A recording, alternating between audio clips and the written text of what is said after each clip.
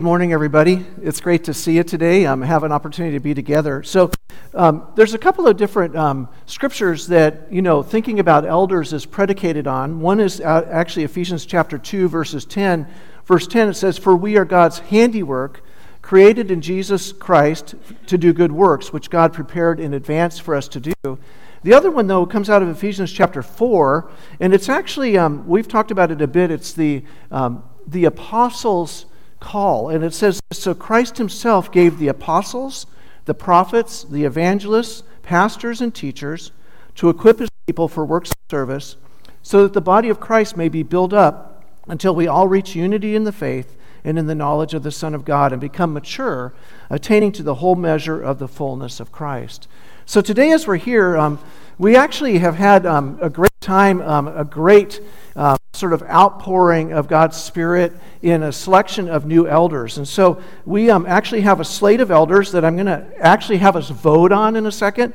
They are Beverly Henry, Duffy Sample, and then Jim Elmore. And Jim is not here right now. I think we have a picture of him, correct? And there he is. And he will be here on September 12th, and we will then install him as well. So I'm going to ask you, though, to actually vote on this slate. It's Beverly Henry, Duffy Sample, and Jim Elmore. So I would say all that are in favor of accepting this slate of elders, please say yes.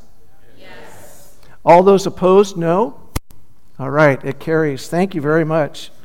There's also a question to the congregation that I think is important for us to think about. So for you as congregational members, thinking about Beverly Henry, Duffy Sample, Jim Elmore, do we, the covenant partners of this congregation, accept them as elders, chosen by God through the voice of this congregation to lead us in the way of Jesus Christ, according to the Word of God and the Constitution of ECO? Do we agree, and this is the part I want you to really think about, do we agree to pray for them, to encourage them, to respect their decisions, and to follow them as they guide us, serving Jesus Christ, who alone is head of the church? Do you? We do. Amen. All right. So having answered those, I'm going to actually invite Duffy and Beverly, who are here, to come on up, and would love to actually have an opportunity to pray with you and over you. And I don't see Duffy yet. He may be hiding somewhere. I'm not sure. Oh, there he is. Hey, Duff. All right, come on up. Let's join together in prayer. So, holy God, we are just grateful for Jim Elmore, for Duffy Sample, for Beverly Henry, and we're really grateful for their willingness to step in at this time and to lead. And so, God, we pray your blessings on them.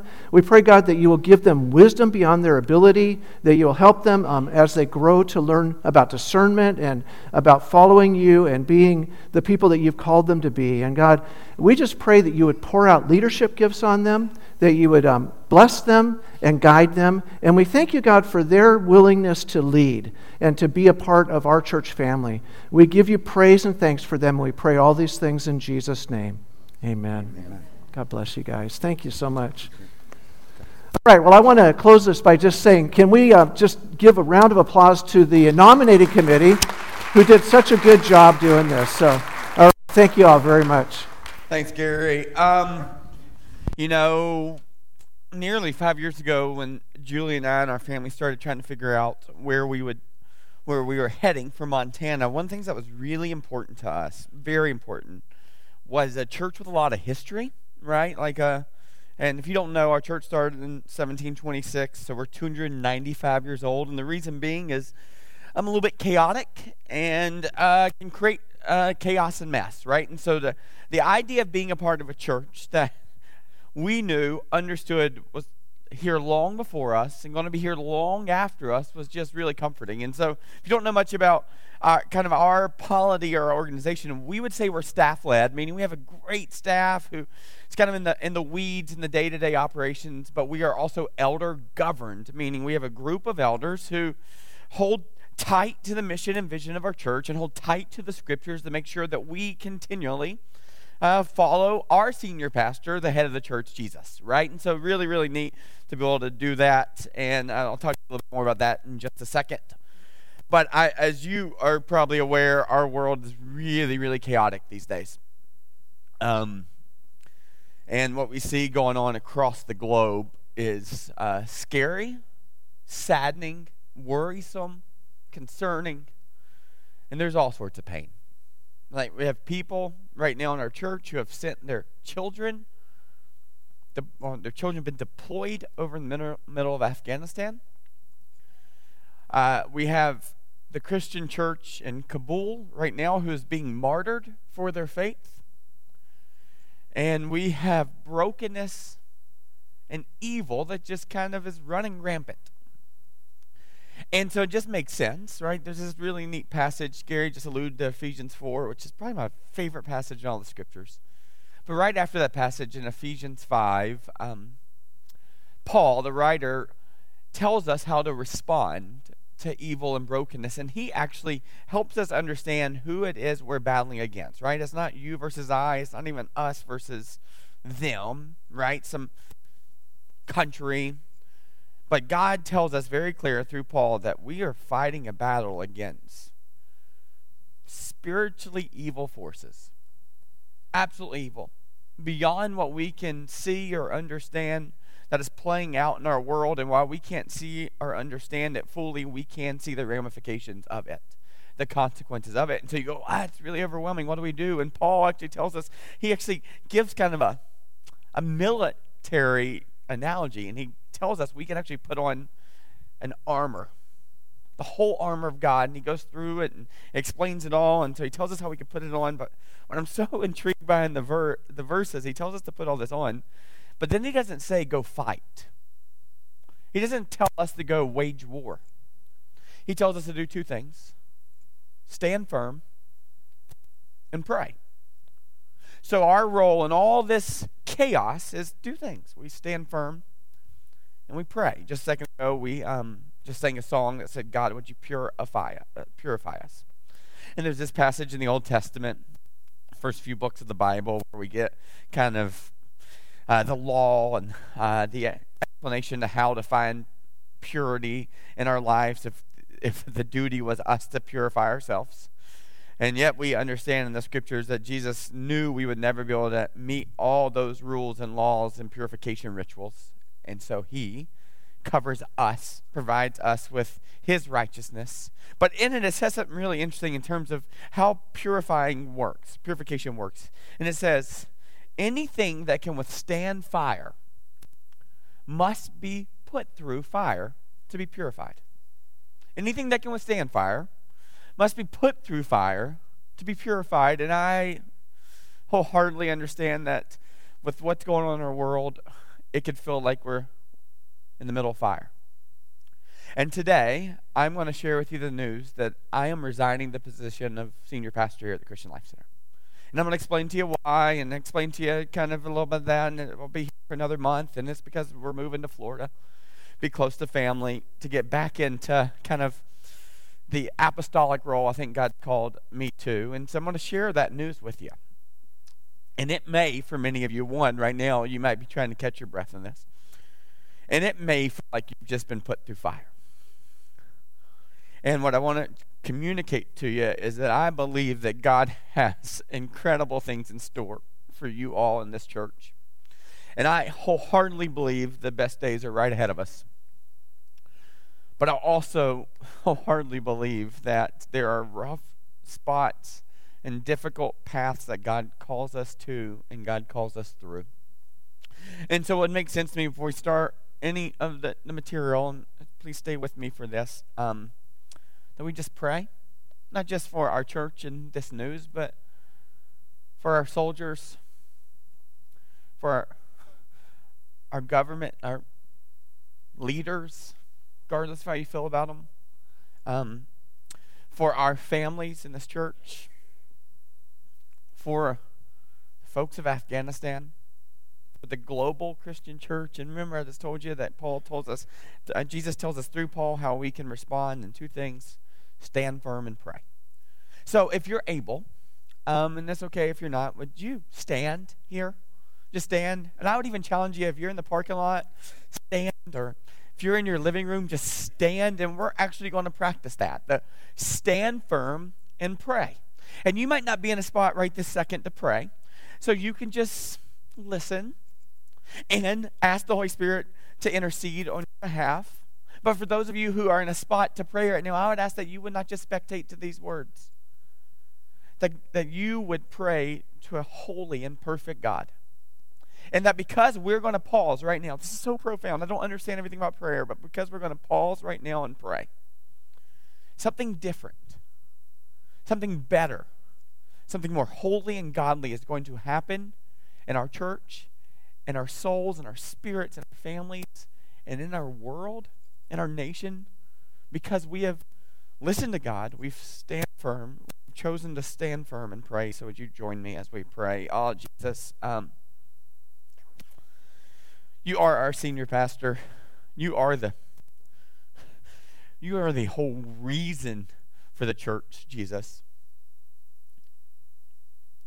It's your church, called according to your purposes, empowered by your Spirit. That is your solution for the brokenness of the world and the coming kingdom. So God, right now, in the Middle East, I pray for your church. God, that you would give them comfort and peace and courage. God, would they stand firm in trusting you and being so confident that the greatest riches they will inherit are still in their future. And God, would you give them supernatural wisdom to know how to respond right now? And God, what we ask is that you would provide protection, that you would protect them even in these moments. But Jesus, in the same way you prayed in the garden before you were put through the fire, God, not our will be done, but yours. So Jesus, would you have your way? God, for our families right now who have children, grandchildren, siblings, spouses, in the middle of this conflict, God, I pray that you would give them supernatural peace. Like at this moment, God, because we are praying and speaking to you, and you say, whatever we ask in your name, you'll grant, and it is in your name to give peace. And so, God, we just pray confidently, and we ask you, to God, that your peace would be ushered into their life right this second. I mean, not like tomorrow, not next week, but like right this second, would there be a peace? God, for our soldiers, would you just usher in a peace, Lord? But more than just the tactile peace, God, what your scripture tells us is that the God of peace can dwell with us. So God, will we not just experience your peace, but would we experience your presence in this moment? God, with this news of my family's departure, would you bring peace and confidence of your goodness and your plans? You use Paul to point to you and say, now to him who can do immeasurably more than we can hope or imagine. And for many of us, God, we have pretty big hopes and a pretty big imaginations. For others, God, it's not that big right now. And I just would ask, Lord, that you would do immeasurably more than we can count, than we can measure, that we could even see. But God, would you do what only you can do? Would you lead our church? Would you please, God, lead our nation?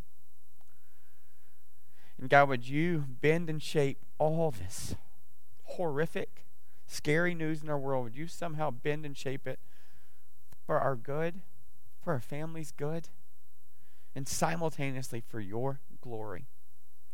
And would you help us to stand firm and pray and hold fast to your promises?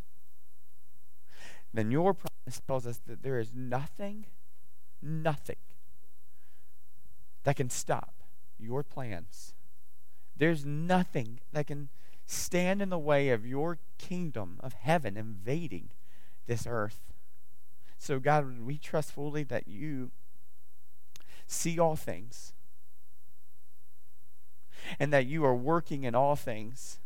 And the way that you're working is for the goal of you and I and us, God, to be together forever, experiencing all that you have planned for us.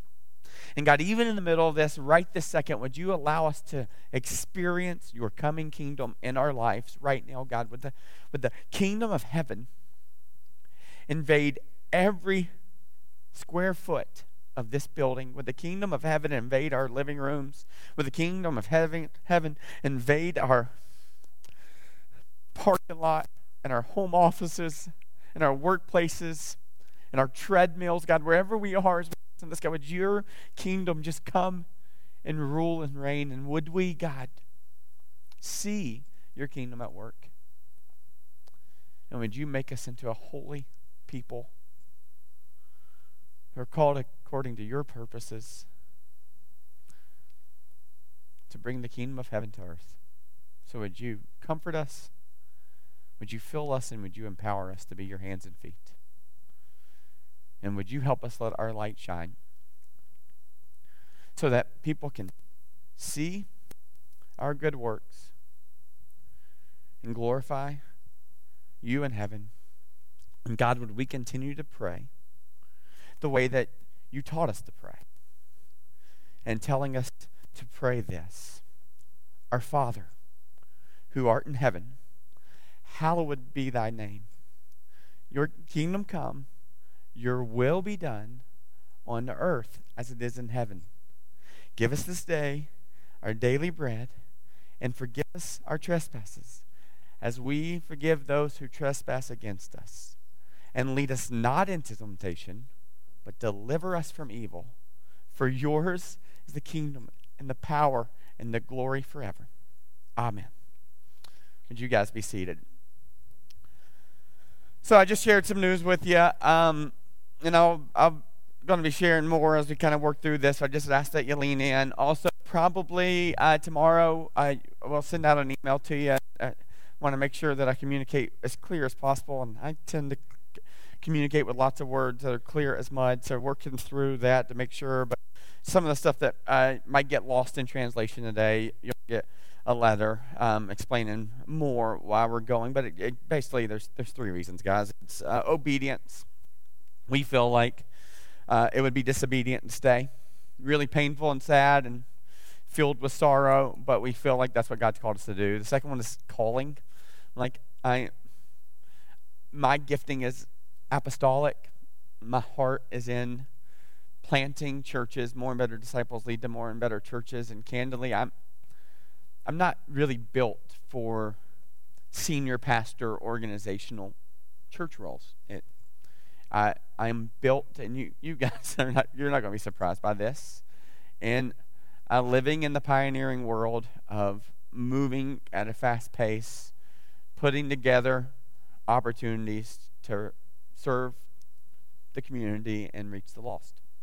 So we'll be moving, and please forgive me, this is not going to be the best material in terms of how I communicate it.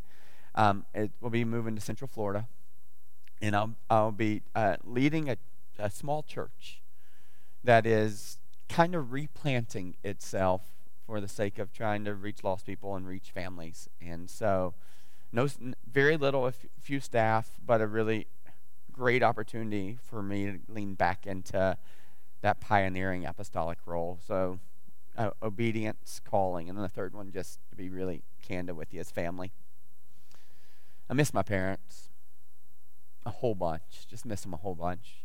Many of you have journeyed with us, and little over a year ago, my dad was rushed to the hospital, but rushed, he drove himself, wasn't very wise, with renal failure. And was rushed into the emergency room, died in the emergency room.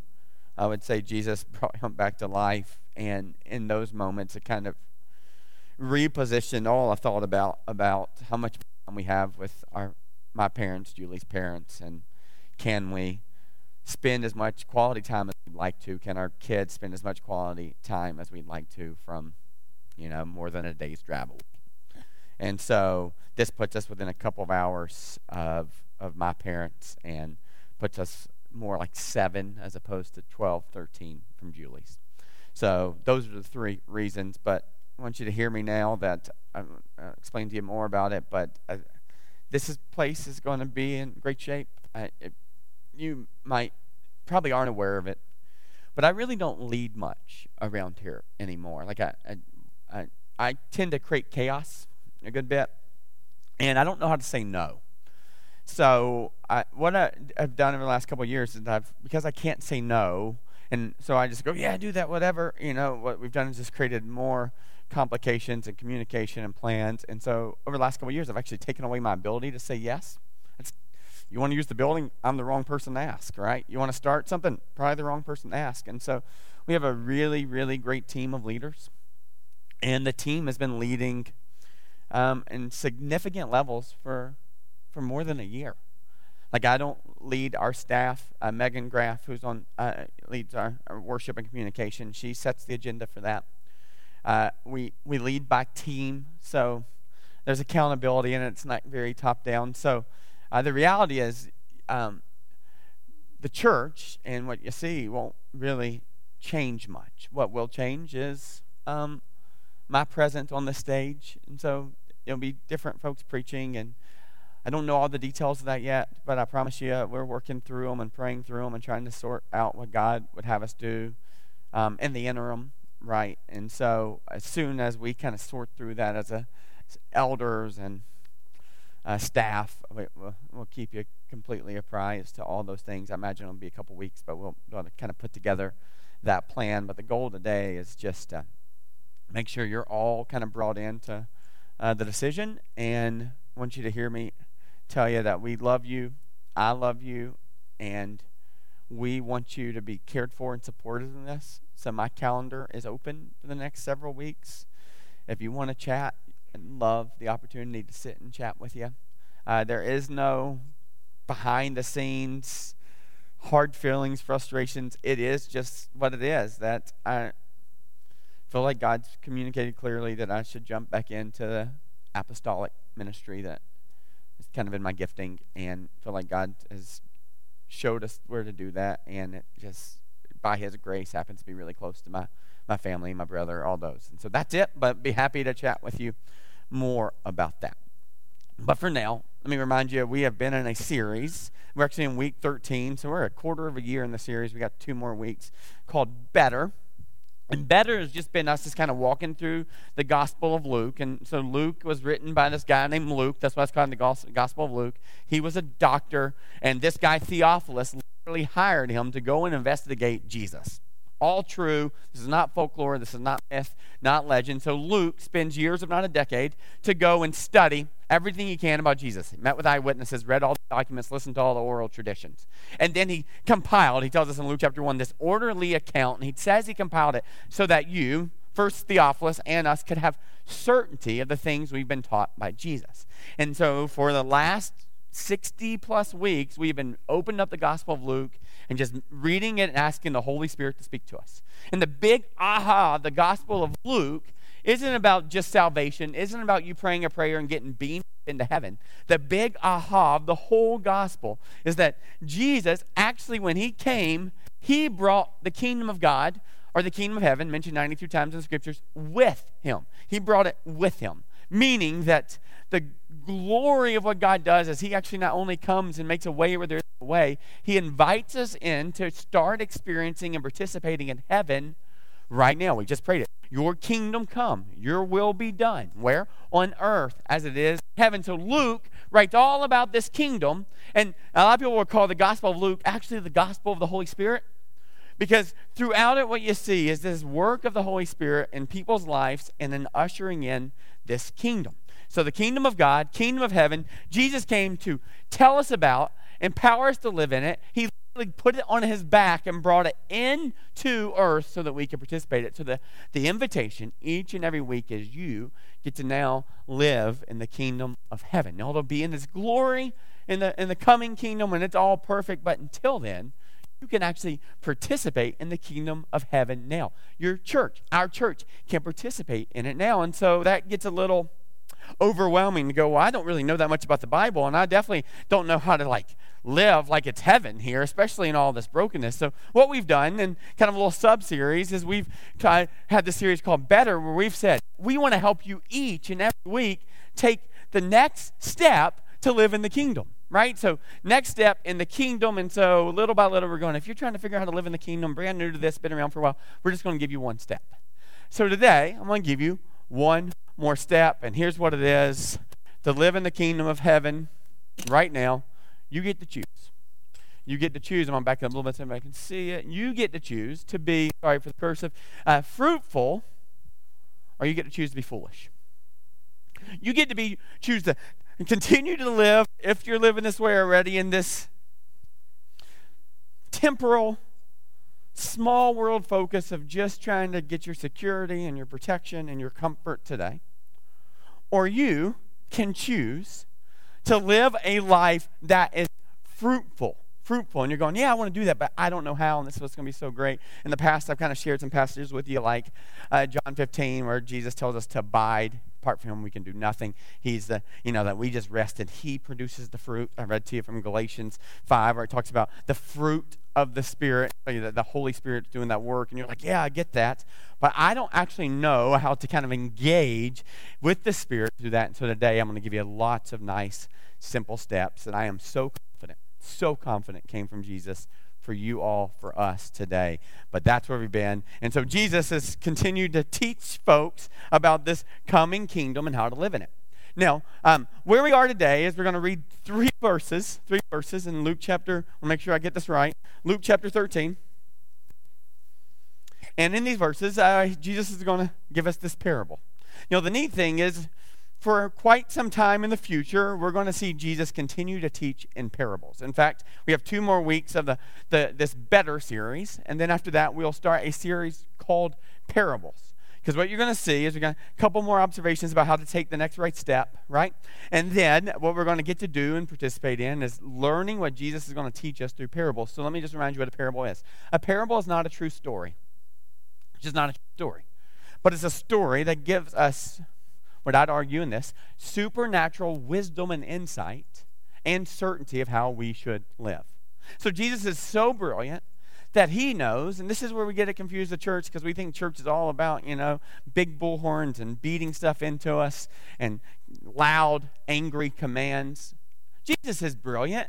He knows that none of us really handle criticism that well. In fact, even when someone comes to you, I have some constructive criticism to you. It's like, oh, that's really nice. Thanks for constructing some things for me, right? So we know that the minute that kind of stuff comes at us, we tend to shut down and get defensive. And here's the crazy thing. They may actually have some really good insight that'd be helpful to you. And yet, the way by which it's presented tends to shut us down, get us defensive to the point where we can't receive it. So what Jesus does, and so brilliant, as he tells us stories that help us kind of gain some insight from the story about ourselves and about God. So usually in a parable, there's someone that represents God, okay? Someone that represents God.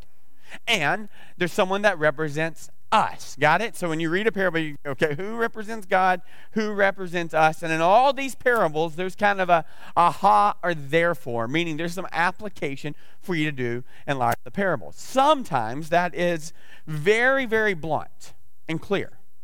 Other times, it's kind of left without like a big crescendo, or Aesop fable had the moral of the story at the end, right? Sometimes it's kind of left, kind of lingering or hanging. Today happens to be one of those. So while we'll be teaching more about parables in the upcoming weeks, today I just want to read you this one very strange parable and then offer you some insight. So Jesus is teaching, and this is what he says. Luke chapter 13, beginning in verse 6. It's up on the screens right here. I'll be reading from the English Standard Version today. Just a reminder, the reason I've been teaching from it is it's more of a word-for-word translation instead of like a thought-for-thought. So you got like NIV, New Living Translation, where they take kind of a whole thought and try to translate it to get that thought really well. But ESV kind of goes, we're going to take each and every word and each and every comma, and we're going to make sure to communicate what that word says. And so like today, that's really helpful because there's some very specific words that are going to give us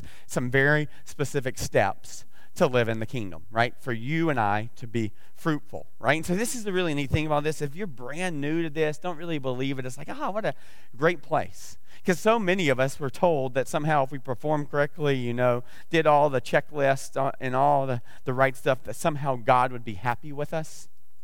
And that's not how the story of the gospel goes. In other words, the real story is that there is actually nothing you can do to make God love you anymore. And many of us thought there was performance that we could do that make God love you more. And here's what's so crazy. There's actually nothing you can do to make God love you less. Jesus sees you as his child, and he gives you value, this kind of value, that the God of the universe is willing to die for you. So he esteems you. He lays all of his cards on the table. This is not a negotiation tactic. He's going, here's what I'm going to do for you. Here's what I did for you. And here's the reason I did it. The goal for Jesus is for you and him to be together forever. And the way that you do that is actually to participate and live in the kingdom of God. But here's the crazy thing. You can't actually get access to the kingdom of God or the kingdom of heaven by yourself. You can't. You're not good enough. I'm not good enough. You can't open the door. You can't do any of that. So when Jesus teaches, when Luke's going to write this, he's going to continue to refer to this word, which is so interesting. It's the word faith. And what we understand as faith, this divine persuasion from God, is how we get access to the kingdom.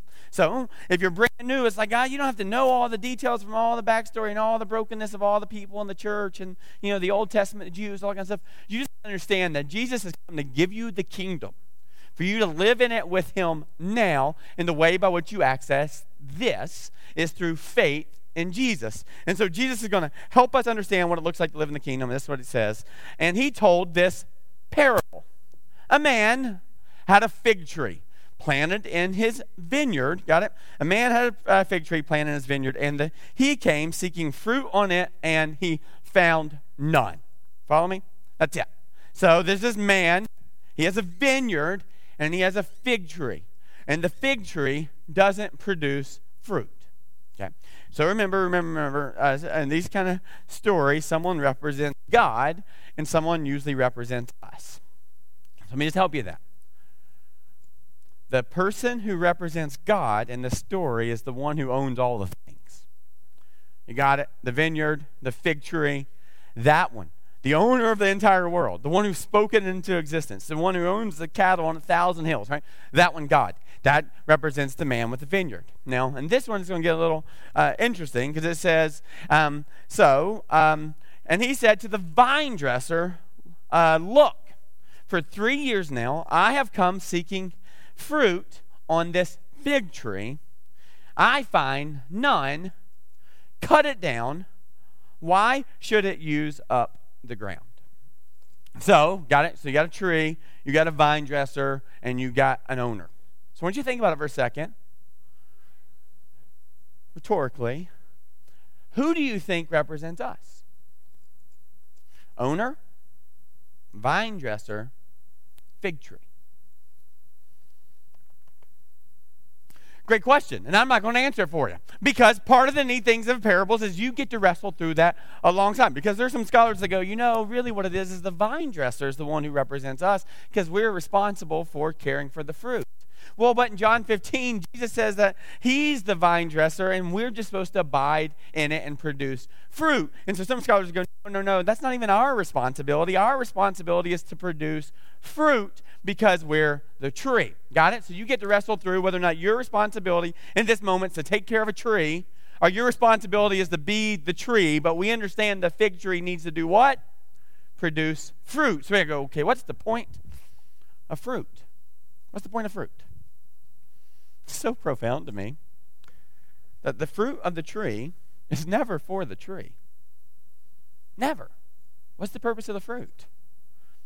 At its base level, you can go, well, in this sense, the fruit produces, you sell the fruit, it adds resources to the vine, the owner's house, right? And the owner's kind of compound. But even that, if you kind of deduce it down, move it down a little bit, the purpose of fruit at its basis level, very basic, is for people to eat.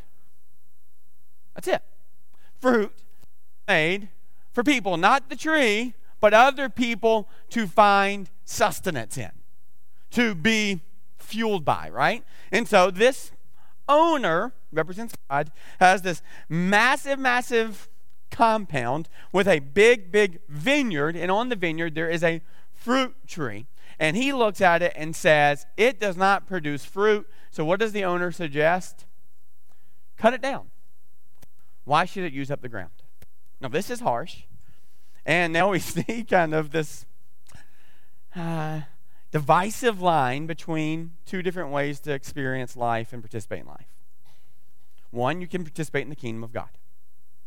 Right? And in the kingdom of God, the way you participate is you and I produce fruit. And you're going, well, I don't know how to produce fruit. We'll get to that, right? Just want you to understand. And then there's this other kingdom, what we can refer to as the kingdom of earth, the kingdom of Satan, the kingdom of hell, kingdom of evil, whatever that is. And in this sense, this kingdom doesn't care about producing fruit for other people. In fact, in this kingdom, what you see is most of the time people over here, and we've all been, guilty of this at some point, of we leverage our power to gain access to our pleasure, usually, at the cost of someone else's pain. Got it? And so in the kingdom of heaven, the idea is you produce fruit for others to enjoy.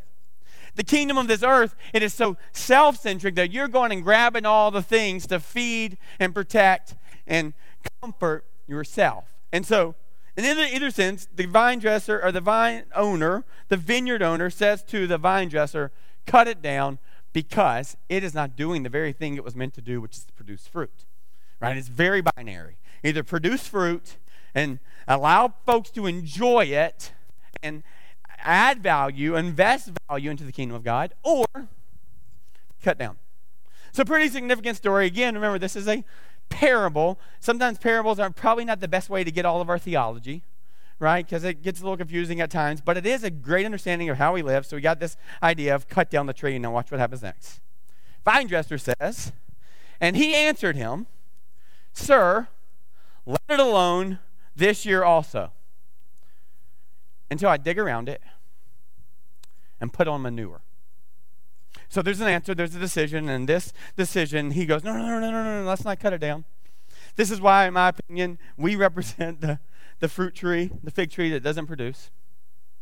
And we have this intercessor, this vine dresser, providing coverage for us, going, no. This can still produce fruit. No, there's still a plan. No, I got this, right? This is what's so beautiful about the way that you get to faith and salvation. It says whoever confesses their sins, right? Whoever confesses their sins to God. Confess your sins to God that you might find, forgiveness. And it says, when you confess your sins, 1 John, God is faithful and just to forgive you of all your sins and cleanse you from all your unrighteousness. So what we can understand about that is as we acknowledge our sinfulness, we actually have an advocate in Jesus who's literally standing beside God going, nope, God, we can't punish him for that. Nope, I understand he messed up. Yep, Josh did it again. I understand those things. But hear me. There has already been a price paid for that sin. Remember, Dad, I was nailed to a Roman cross to cover that sin, right? And so in this sense, you got a fig tree, probably represents us. You got a vineyard owner, represents God, and vine dresser, which is this person still working on helping create fruit in this tree, who's advocating and interceding on behalf of the tree. Go, no, let's not cut it down yet. No, they haven't got it yet, but no. And you see what he says? He says, give us one more year. Give us one more year. Wait, it's already been 3 years. No, give him one more year. And he says two things. He'll dig around it and put on manure. So important for you to hear this. I think it's a gift and very complicated.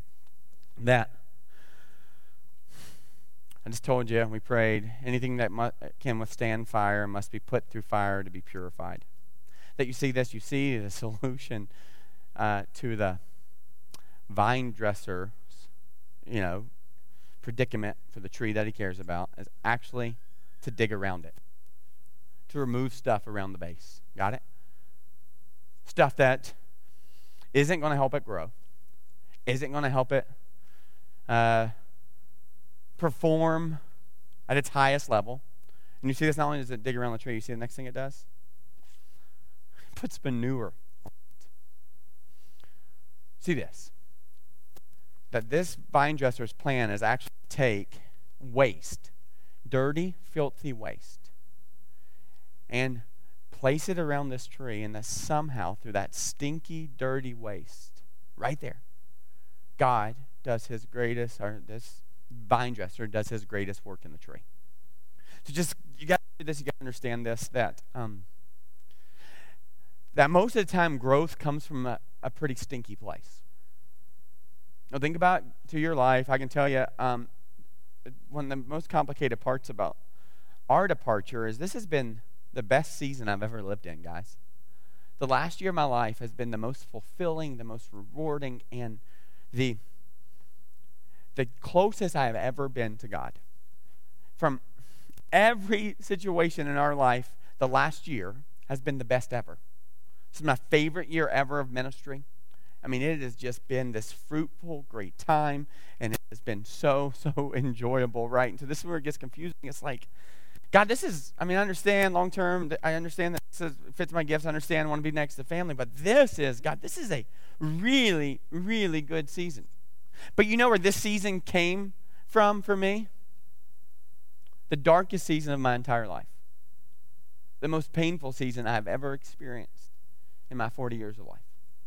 Like deep, dark night of the soul, despair. This time 18 months ago, I did not want to be a pastor anymore. Just was done. And this deep, I had no idea what God was doing, but it certainly looks like, looking back on it now, that God was doing some real digging and he was placing some manure on it, and it stunk. But out of it came this life and this fruitfulness. And, I was reading, and this is one of the things that helped confirm just what God's doing. I was reading our elders that go through a book together, and I'm reading a book called Strengthening the Soul of Leadership by Ruth Haley Barton. And it got to a chapter kind of at the very end, and it's been a month or so since I was reading it, maybe 6 weeks ago. And it gets to this part where she tells the story of Moses and the story of the Israelites. And if you know anything about the Old Testament, God gives them a promised land and says that's going to be yours and it's going to be fruitful. But the Israelites are very suspicious of it and go, no, God, we don't trust that you're actually going to do that. And so for 40 years they wandered in the wilderness, right? And they complained and grumbled, and just was a messy thing. And then finally, God is going to raise up some leaders, particularly a guy named Joshua, and he's going to point them and go, the promised land's there. Here's what you need to do. First, consecrate yourself for tomorrow. The Lord's going to do amazing things. And then when it got to the Mar, he lined up all the people, Joshua did, with God's direction, and had the priests in the front, and they were carrying the Ark of the Covenant, God's literal spoken word, right? That was chiseled down. And it said as they walked up to the Jordan River to go and enjoy the fruitfulness of the other side. Not that they wouldn't have pain or complication. They still had to face Ai and Jericho and other places, but the fruitfulness of the other side. He tells them to walk, but the problem is the Jordan River is at flood stage, super messy flood stage, flood stage, right? I mean, raging waters. In other words, if they got swept up in the waters, they would die. And it literally says that God tells them to walk to the promised land, and in the middle of that, there's this raging water, and he hadn't parted it yet. And it literally says that when they stuck their bare soles of their feet, these priests, into the water's parted. In other words, there is a significant, God, you better come through. We're trusting that you are who you say you are. And there's a significant moment where they take an irreversible step, this divine persuasion. And as they take this step, their faith, God's faithfulness shows up in the river's part.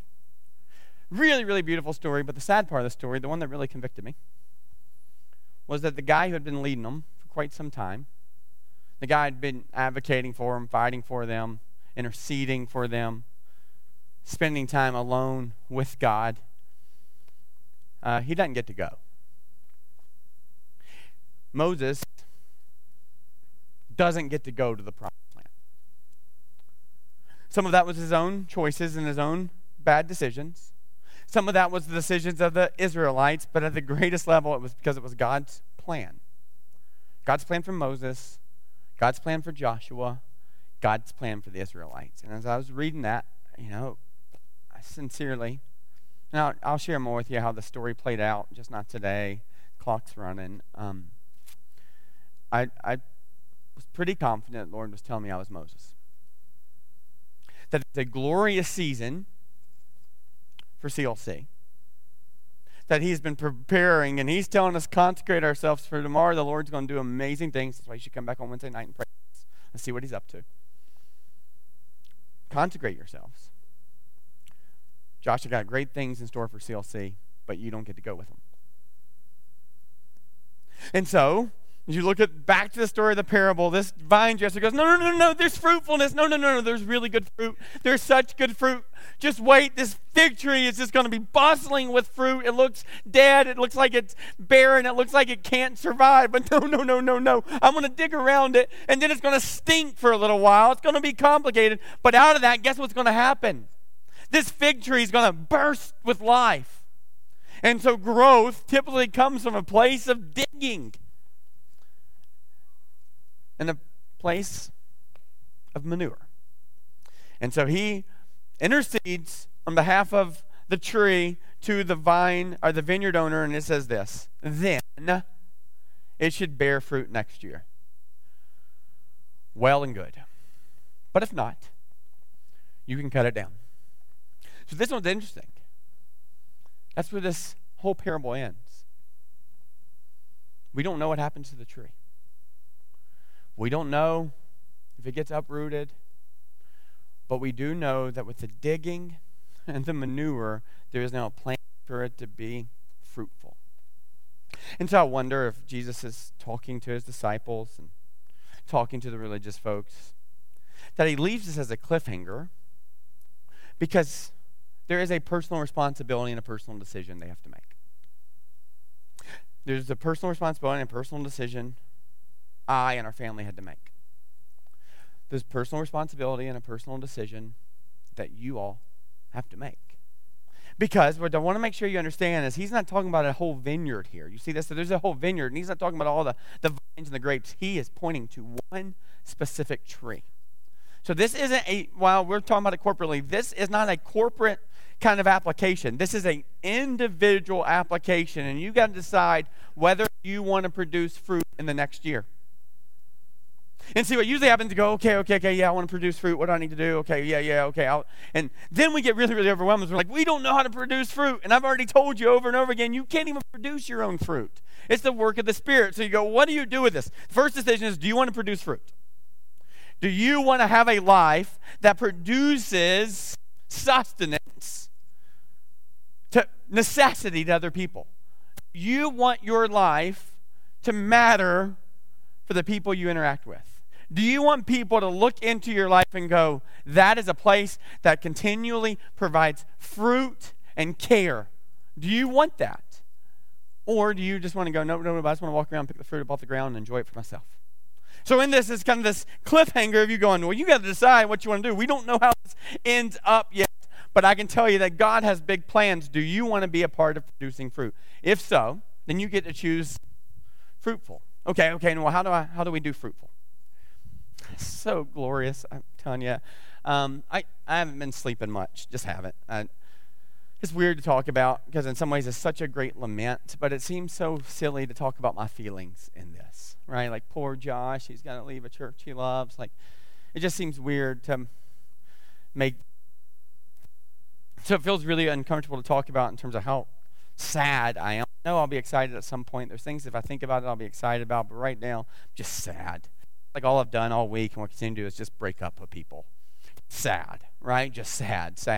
And so that part's, so here we are, got to talk about the sad and figure that out, and you go, okay, now we got to produce fruit. How do we do that? So I'm not sleeping at all. Got to figure out how to sell a house, not sleeping at all. Got to, all these different things. And I don't even know what morning it was now. I think it was early Thursday morning. Maybe it was early Wednesday morning. But God, and this doesn't happen very often, like literally put some scripture right in front of me and said, Josh, this is the scripture. Not vocally, audibly. I just, in my spirit, knew this was the scripture. This is the scripture that you got to share. This is the scripture that is going to help provide some direction and comfort. So I was like, oh, yeah, that's really good. At that point, I wasn't planning on talking about this. I thought we'd go fruit. And I was going to tell you about me stepping down, but I wasn't planning on going to this next passage. But God gave it to us, and I think it's a gift to you and I. And the really neat thing is not also kind of like this exhortation. So Peter's writing it to a church he loves, like with deep, deep passion. And if there's anybody in the scriptures I identify with, it's Peter. He's ready, shoot, aim. He cut off a man's ear, right? This is like my kind of guy, except I don't like swords or blood. But anyway, so Peter is like really significant, and Peter is writing this plea to his church that he loves. And as I was being, I'm like, oh, that's exactly what I feel, God. That's exactly what I feel. It's like this last charge. And hear me, this isn't the last charge. I'll be around. I'll be teaching a couple more times. And we'll continue to talk through this. I'm going to be here till the end of September, right? All those kind of things. And so we'll have time to do that. But he just writes this. I was like, oh, that's it. No, in what he writes, this is the beautiful part. He gives his exhortation, but he actually gives some very specific next steps for one purpose. So that the people of God can be fruitful. So I'm not using, like, there are some, Rick Warren says this way, the church should spend less time talking about what you ought to do. Instead, you should spend time talking about how to do it, right? So this is really, really helpful. We'll put some words up on the screen, and I think you'll find them helpful. So Peter is writing to the church he loves. And this is what he says.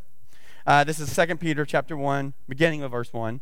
Simon Peter, a servant and apostle of Jesus Christ, to those who have obtained a faith of equal standing with ours by the righteousness of our God, our Savior, Jesus Christ, may grace and peace be multiplied to you in the knowledge of God and Jesus our Lord. Lots to think about there, but he's just greeting them and saying, this isn't a Peter thing.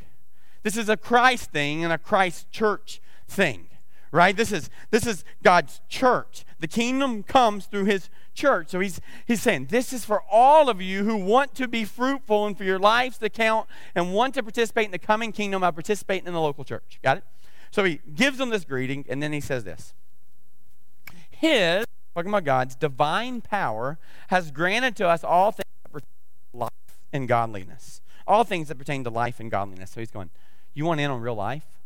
Do you want in on real godliness? I mean, is that what you're looking for? It's like that kind of fruitful life? This is what you got to pay attention to. Through, ready this? Knowledge of him who called us to his own glory and excellence. So he's saying, Jesus brought the kingdom of heaven to earth, and he called you to come into it. The whole kingdom is yours. His glory is available to you right now. You want to be fruitful? Peter's going, lean in, because this is how that works. And watch what he says next. By which, verse 4, he has granted to us his precious and very great promises. There is nothing going to stop the plans he's made, and you get to decide whether or not you want to participate in his plans and his coming kingdom and his fruitfulness, right? And those are promises, so that through them, you individually, us corporately, may become partakers of the divine nature. So this is so far beyond just birth to death, just this earthly world. There is something divine that is happening that Peter is about to leave these folks. He's going, there's something divine that's about to happen. Having escaped from the corruption that is in the world because of sinful desire. Hey, you've been freed from that bondage. You don't have to live that life anymore. You can participate in the kingdom, and you can be fruitful. Got it? For this very reason, make every effort. Remember this, we're going to talk about fruitfulness.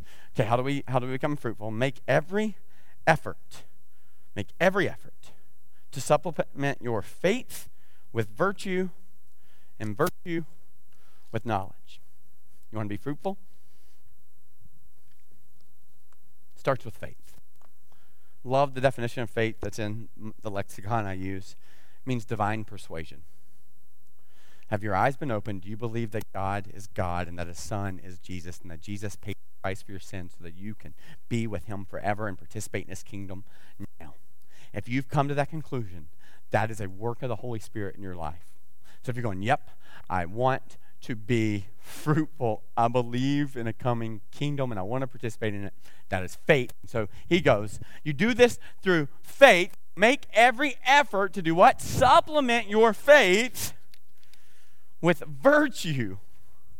Okay, if you made that decision, if you're going, yep, I want to live in it, how do I live in it? The next step is actually virtue. This is hard, but I want you to understand this. That means to do what's morally right. You see, we live in a world that tells you to follow your heart, and the scriptures say your heart is wicked and deceitful above all things, right? And so there is a decision in your faith, even in the middle of these kind of circumstances, to go, I am going to choose to do what is right. Now, hear me. If you're capable of making that choice, it's because the Holy Spirit is at work in your life. And so the first thing it says, supplement your faith with doing the next right thing. Next right thing. What's in front of you? Next right thing. Is it the person on the side of the road? Do the next right thing. Is it writing that letter? Next right thing. Is it finally offering forgiveness? Next right thing. Is it finally repenting? Next right thing. So he's going, you want to live in faith, there is a step right in front of you, and here's what it is. Supplement it with doing what is virtuous, the next right thing. And virtue, you ready for this?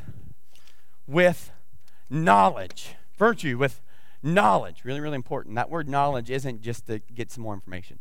You read to the exact definition from the Bible dictionary. Here's what knowledge is. Knowledge is gleaned from first-hand personal experience. It is connecting theory to application. Fruitfulness comes by connecting theory to application. You got it? So this isn't just knowing what to do. It's so crazy. As you walk in faith and choose the next right thing, guess what happens?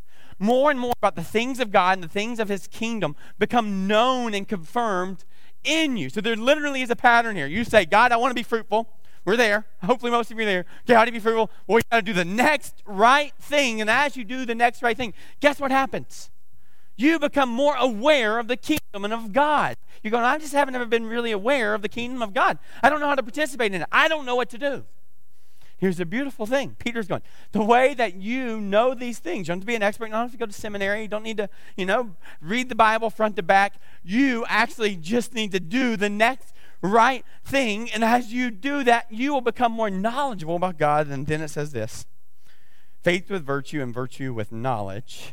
Verse 6, and knowledge with self-control. Got it? Knowledge with self-control. So he's literally saying, you want to do it? Next right thing. And as you continue to confirm the coming kingdom, you now, through the work of the Holy Spirit, get to continually live in that place. Right? This is, hear me, this isn't a sermon on money. But until I got married to Julie, I was a pastor for a couple of years, and I never, ever gave to the church. Never wrote a check, never did anything. I don't know why I was in control and didn't understand it. And Julie grew up in a house, so that was a really big deal. First fruits, write the check, those kind of things. And so when we got married, it was really, really important to Julie that we do that. Right? I appreciate it. And so it wasn't something I wanted to do, but it was the right thing to do.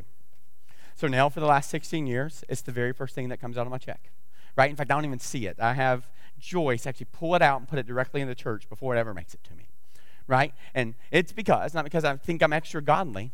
It's because as I've done the right thing and practiced it, I continue to see God's blessing poured out on my family. And I'm not talking just like he gives me new stuff, but blessing upon blessing has come from it. You could not convince me not to trust God with my money anymore. But it didn't come from this godly place at first. You see where it came from? It came from, okay, I want to live in the kingdom. Man, Julie and I are having this conversation. It's the right thing as I've continued to trust God with our money. And boy, has that been complicated because we've been church planners and fundraisers, and I've worked 2 or 3 jobs at a time. Somehow God has always sustained it. And as I've practiced the application, it became more and more true. Guess what? I used to do it because it's the right thing to do, right? This is where you know that you're really growing in your faith is when you first start to walk with the Lord, you do it because it's the right thing, not because it feels right. So don't follow your heart. But here's what's so crazy. Eventually, what is the right thing and what feels right, they start to come together. Why? Because you have this new knowledge, and as this new knowledge grows up in you, it becomes so much easier. You can be more faithful to your spouse now than you've ever been because you've realized, man, it's the right thing. You don't have to look at that stuff on the internet because it's the right thing to do. You don't have to lie about your taxes anymore, right? There's a right thing to do, and it just continues to come. And so the fruitfulness comes from faith, virtue, knowledge, self-control, but that's not where it ends. Watch what it says next. And self-control with steadfastness. Meaning, as you do the next right thing, it's going to get easier and easier. But you got to stay the course. You got to stay the course. Peter's going, you got to stay the course. You got to continue to lean in. You got to lean in with one another. You got to stay in community, and you got to continue to stay the course. And watch what happens as you stay the course. As you are steadfast, meaning you remain under pressure. Watch what happens. See what it says? And steadfastness with godliness. Steadfastness with godliness. And that word in the Greek, it literally means a godly heart response. You see when you get here? It's move of your heart that you and Jesus had the heart for the same things. You know, in the scriptures say God gives you the desires of your heart. You know why he wants to give you the desires of your heart? Because your heart is now aligned with God's heart. You want that? You want to be fruitful? Well, you start with faith, the supplement by doing the next right thing, with continuing to confirm it in a place that you're going, nope, I can do this now with the work of the Holy Spirit. You continue to do it over and over again, and what happens is you get a brand new heart. There's godliness that comes into you. Verse 7, you ready for this? And godliness with brotherly affection. See this? Godliness with brotherly affection. Meaning, as you do this, you can't help but start loving people. You see where the fruit's coming from now? All this work, but now it actually is a reaction to now I can actually love people. You know, the whole scripture is kind of distilled down to love people and love God. Love the Lord your God with all your heart, mind, soul, and strength. Love your neighbor as yourself. You go, I don't know how to do that. Well, the way that you do it is through this process, right? And what happens is you start to actually love people. Now, here's what's so beautiful. And godliness with brotherly affection, that's the word, phileo. We get it for Philadelphia. And brotherly affection with love. Peter changes the words from phileo to agape. And he's saying, you really want to love God? The way that you learn to love God is actually by loving other people. So profound. The way that you and I actually can fall in love with God. 1 John, it says, beloved, let us love one another. Why? Because love comes from God. And anyone who loves is born of God and knows God. Why? Because God is love. So you want to be fruitful, you love your neighbor. And as you love your neighbor, guess what bursts forth in you? This agape love, where you love unconditionally the way that God loves, both your neighbor and God himself. Now watch this, verse 8. For if these qualities are yours and are increasing, they keep you from being ineffective or unfruitful. Got it? You want to be effective and fruitful? Take a picture. Go back to 2 Peter chapter 1. He's going, you want to be fruitful? Here's the pattern. Right now, I don't like the formulas because it's much more nuanced in the scriptures, but I'm going, there is a formula. You want to live and love God and be fruitful, and you want your life to count, and you want it to be effective. Peter's going, I'm not going to be here forever, but you want your life to count. This is how you have an effective, fruitful life. They keep you from being ineffective or unfruitful in the knowledge of the Lord Jesus Christ. For whoever lacks these qualities is so nearsighted that he is blind. Can't see anything else. Having forgotten that he was cleansed from his former sins. He forgot that he can live that way. Because he forgot that this is available to him in verse 10. So important. Therefore, brothers, be all the more diligent to confirm your calling and election. That word just means choosing, that you were chosen. Be all the more diligent to confirm your calling. This is so important. The reason I'm leaving, obedience, family, but the significant one is calling. God has been clear to me how I am most fruitful, and it is not in sustaining a church this size. It is being on the front lines, participating in the movement of church plants. Love you all. And boy, would it be easy to stay. Love our house, love our small group. I adore our staff. Our elders are incredible. It is a good season, but the reason is this. He says this, brothers, be all the more diligent to confirm your calling. I want you to hear this. I'm not the only one with the calling. What this should do, as this shakeup happens, it should lead all of us to go, God, what is it you've called me to do? And how do I participate that with your local church? What are my gifts? What have you called me to do to participate in the coming kingdom? And I will tell you wholeheartedly where he's telling you to participate is actually in his bride, his church. So how do you do that? Right? And we have lots of time to talk about all the ways really could use your help in Cal right now. This is the wrong time to spend a bunch of time there. There's ways that you could lead a small group or participate in a small group or serve in outreach, all sorts of stuff. You have a calling and you need to confirm it. Why? Because of your election. God chose you for if you practice these qualities. You hear this? You'll never fail. Peter's going, I'm leaving, but you're not going to fail. Why? Because God has called you, he sustained you, and he has a plan for you because he has chosen you. For in this way there will be richly provided for you an entrance in the eternal kingdom of our Lord and Savior Jesus Christ. And he goes, you got to hear this, got to hear this. It's all available to you. Not only is it all available to you, it is the richest, deepest gifts that God gives you. It's all available to you. It's all available to you. His riches are right in front of us to be fruitful for his kingdom. To live in the fullness of life, it is right in front of us. And it says this, therefore, I intend always to remind you of these qualities, though you know them and are established in the truth that you have. I'm going to continue to remind you. We're going to continue to remind you. I think it is right, as long as I'm in this body, hear me. That's why I'm so thankful God gave us these scriptures, to stir you up by the way of reminder. You have been chosen, you have a calling, and he wants you to be fruitful. Jesus is your senior pastor, and he's always had a plan, and he wants you to be fruitful. He wants you to live in the fullness of life where you cannot fail, where you will be effective, and you will bring the kingdom of heaven to earth. That's what he wants to you. Verse 14, since I know that the putting off of my body will be soon. Guys, I'm leaving. Got a few weeks to grieve it and talk about it, but I am leaving. But you're not, because he's chosen you. He's called you. He wants you to be effective and fruitful. After my depart, and I will make as our Lord Jesus made clear in verse 15, and I will make every effort so that after my departure you may be able at any time to recall these things. You're chosen. You are called to transform this community, Southern Chester County, Northeast Maryland, Delaware. He has called you to bring the kingdom of heaven to earth and be fruitful. You're called and you are chosen, and he wants you to be effective. And you know why? Because he loves you. And you are so wired to participate in the kingdom, and you will never, ever, ever be fulfilled until you do. Your life is not going to be fulfilled by your job.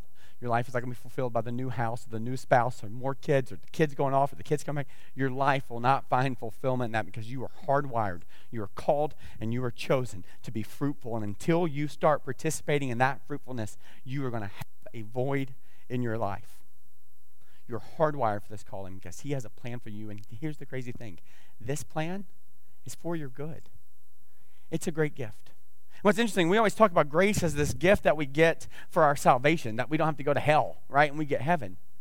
No, but it's all gift, as Pastor Jeff would say. It's all gift. His amazing grace is the fact that he has communicated to you that you are called and chosen, and you will be fruitful, and you will be effective, and that you will live in the fullness of life, and the kingdom of heaven will invade earth. It's all in front of you because he has called you, and it is all grace. And the reason it's all grace is because you've been freed from the bondage of sin. So what's going to happen is, in the middle of all this mess, we're going to remind that it is all gift. Even these breaths we have now, and it's all God's grace. And so the band's going to come up, and they're going to lead us in a song. You'll recognize it. John Newton wrote it a long, long time ago. It's Amazing Grace. How sweet the sound that saved a wretch like me. I once was lost, but now I'm found. I once was blind, but now I see. You've been chosen. You've been called to live an effective, fruitful life where glory is right in front of you. So would you join me as we sing together?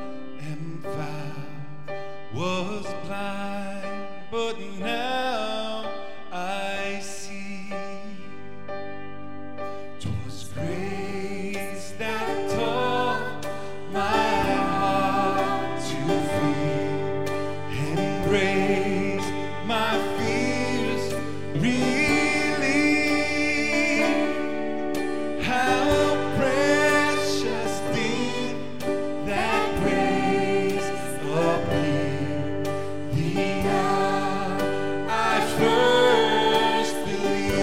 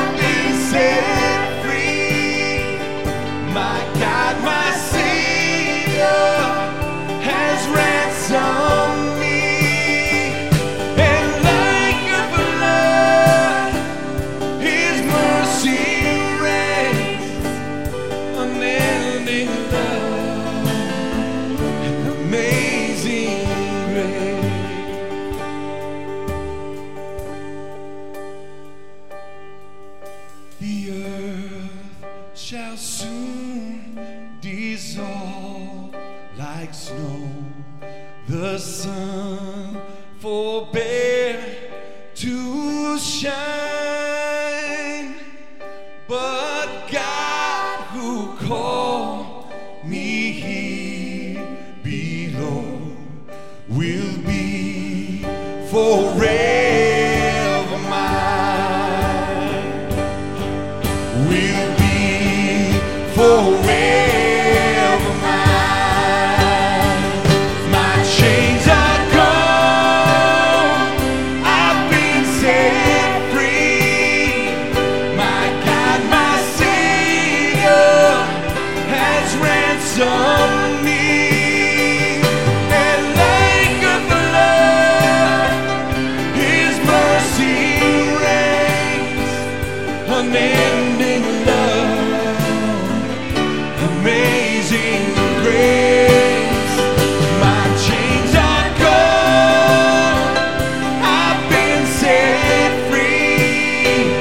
My God, my Savior, He ransomed me. And like a flood, His mercy reigns, unending love, amazing grace.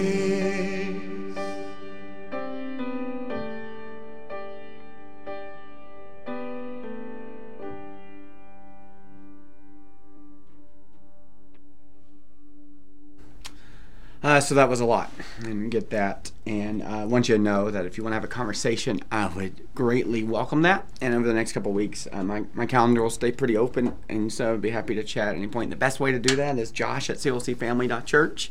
If you email me there, Molly will help us set up a time for us to connect. I'll be downstairs too if you want to chat.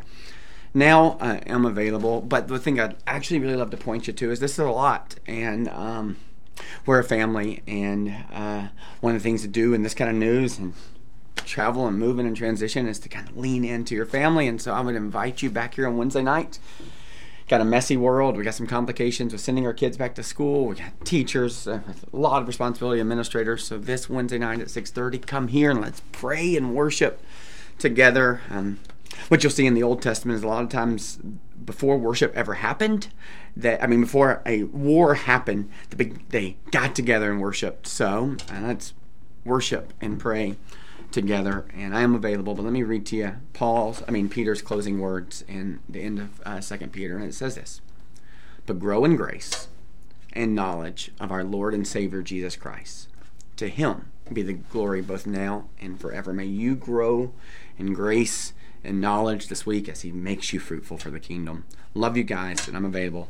Hopefully we'll chat soon. Bye. My